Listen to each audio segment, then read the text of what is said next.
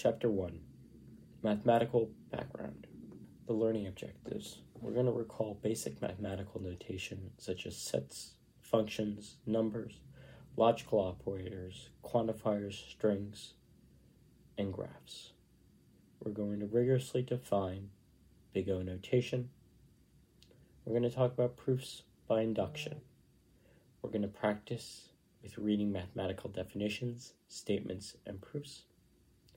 And we're going to transform an intuitive argument into a rigorous proof. I found that every number, which may be expressed from 1 to 10, surpasses the preceding one by 1 digit.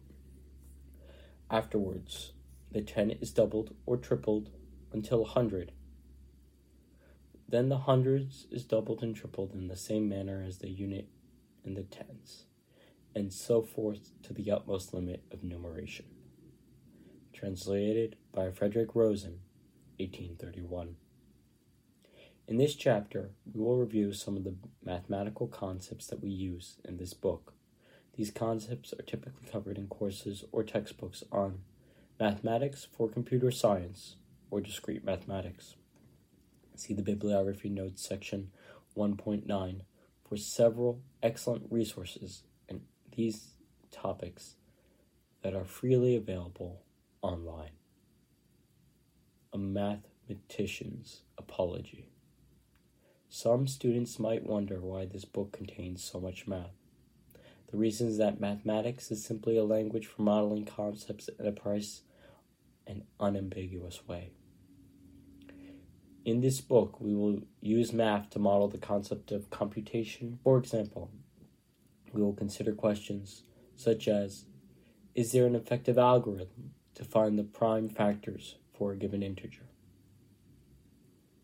To even phase such a question, we need to give a precise definition on the notion of an algorithm and of what it means for an algorithm to be efficient. Also, since there is no empirical experiment to prove the non-existence of an algorithm, the only way to establish such a result is by using a mathematical proof. 1.1. This chapter, a reader's manual. Depending on your background, you can approach this chapter in 2 different ways.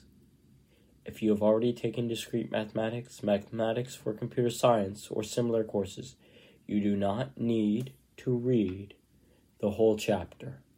You can take a look at section 1.2 to see the main tools we use.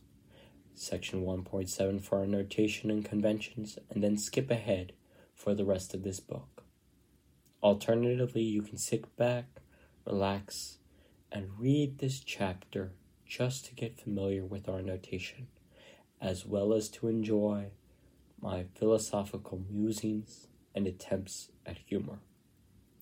If your background is less extensive, see section 1.9 for some resources on these topics. This chapter briefly covers the concepts that we need, but you may find it helpful to see a more in-depth treatment. As usual with math, the best way to get comfortable with this material is to work out exercises on your own. You also might want to start brushing up on discrete probability, which we will use later in this book. See Chapter 18. 1.2. A quick overview of mathematical prerequisites. The main mathematical concepts we will use are the following. 1.2. A quick overview of mathematical prerequisites. The main mathematical concept we will use are the following. We just list these notations below, deferring their definitions to the rest of this chapter. If you are familiar with all of these, then you might want to just skip to section 1.7 to see the full list of notations we use. Proofs. First and foremost, this book includes a heavy dose of mathematical reasoning, which include mathematical definitions, statements, and proofs. Sets and operators. We will use extensively mathematical sets. We will use the basic set relation of membership, containment, and set operations, principal union, intersection, and set difference, Cartesian product, and Keeling star operation. We also use the Cartesian product of sets, A and B, notated on as A times B. We denote by A to the n-fold Cartesian product, the union of A to the n for all membership of the set from 0, 1, 2, onward. Functions. The domain and codomain of a function, properties such as being one-to-one, also known as interjection, or onto, also known as surjection functions, as well as partial functions that, unlike standard or total functions, are not necessarily defined on all elements of their domain. We're also going to be using logical operations, the operations of and, or, and not, the qualifiers there exists, and for all, basic combinatorics, notions such as the number of k-side subsets of a set of size n. We're going to be using graphs that are undirected and directed graphs, connectivity, paths, and cycles. We're going to be using big O notation for analyzing asymptotic growth of functions. And we're also going to be using discrete probability. We will use probability theory, and specifically the probability over finite samples such as tossing n coins, including notations such as random variables, expectations, and concentration. We will only use probability theory in the second half of this text and review it beforehand in chapter 18. However, probabilistic reasoning is a subtle and extremely useful skill, and it's always good to start early in acquiring it. In the rest of this chapter, we will briefly review the above notation. This is particularly to remind the reader and reinforce material that might not be fresh in your mind, and particularly to introduce our notation and conventions which might occasionally differ from those you've encountered before. 1.3. Reading mathematical texts. Mathematicians use jargon for the same reason that it is used in many other professions, such as engineering, law, medicine, and others. We want to make terms precise and introduce shorthand for concepts that we will frequently reuse. Mathematical texts tend to pack a lot of punch per sentence, and so the key is to read them slowly and carefully, parsing each symbol. With time and practice, you will see that reading mathematical text becomes easier and jargon is no longer an issue. Moreover, reading mathematical text is one of the most transferable skills you can take from this book. Our world is changing rapidly, not only just in the realm of technology, but also in many other human endeavors, whether it is medicine, economics, law, or even culture. Whatever your future aspirations, it is likely that you will encounter texts that use new concepts that you have not seen before.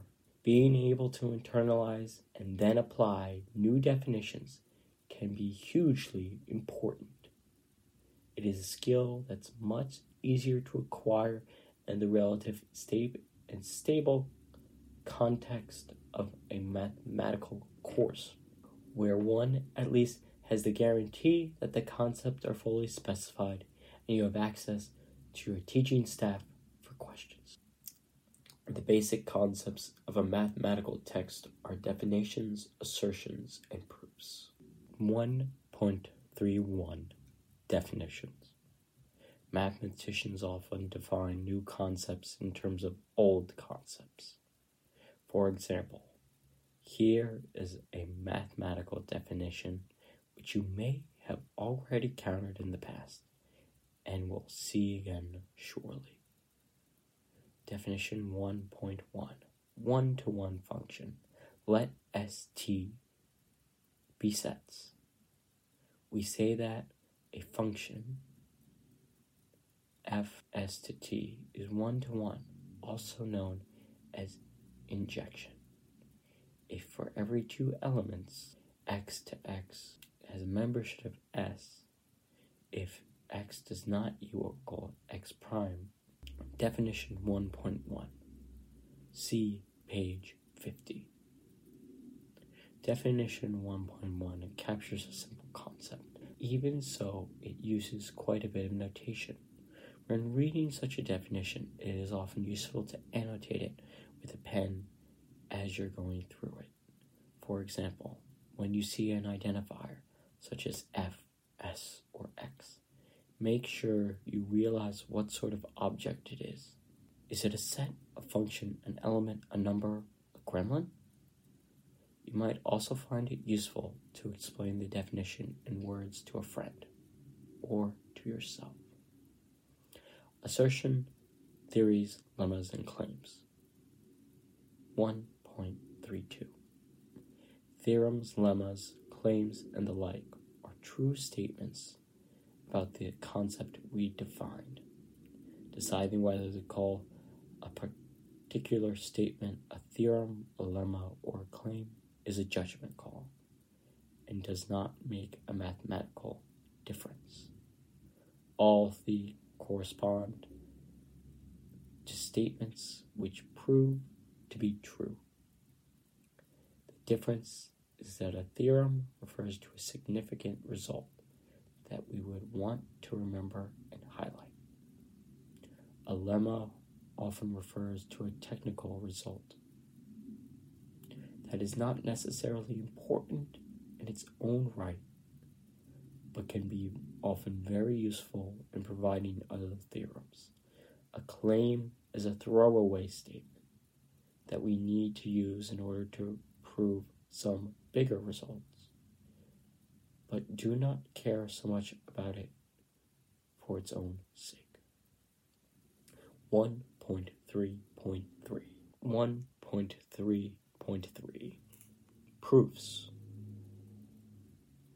Mathematical proofs are the arguments we use to demonstrate that our theorems, lemmas, and claims are indeed true. We discuss proofs in section 1.5 below, but the main point is that the mathematical standard of proof is very high. Unlike in some other realms, in mathematics, a proof is an airtight argument that demonstrates that the statement is true beyond a shadow of a doubt. Some examples in this section for mathematical proofs are given in Solved Exercise 1.1 and Section 1.6. As mentioned in the preface, as a general rule, it is more important you understand the definitions than the theorems, and it is more important you understand a theorem statement than its proof.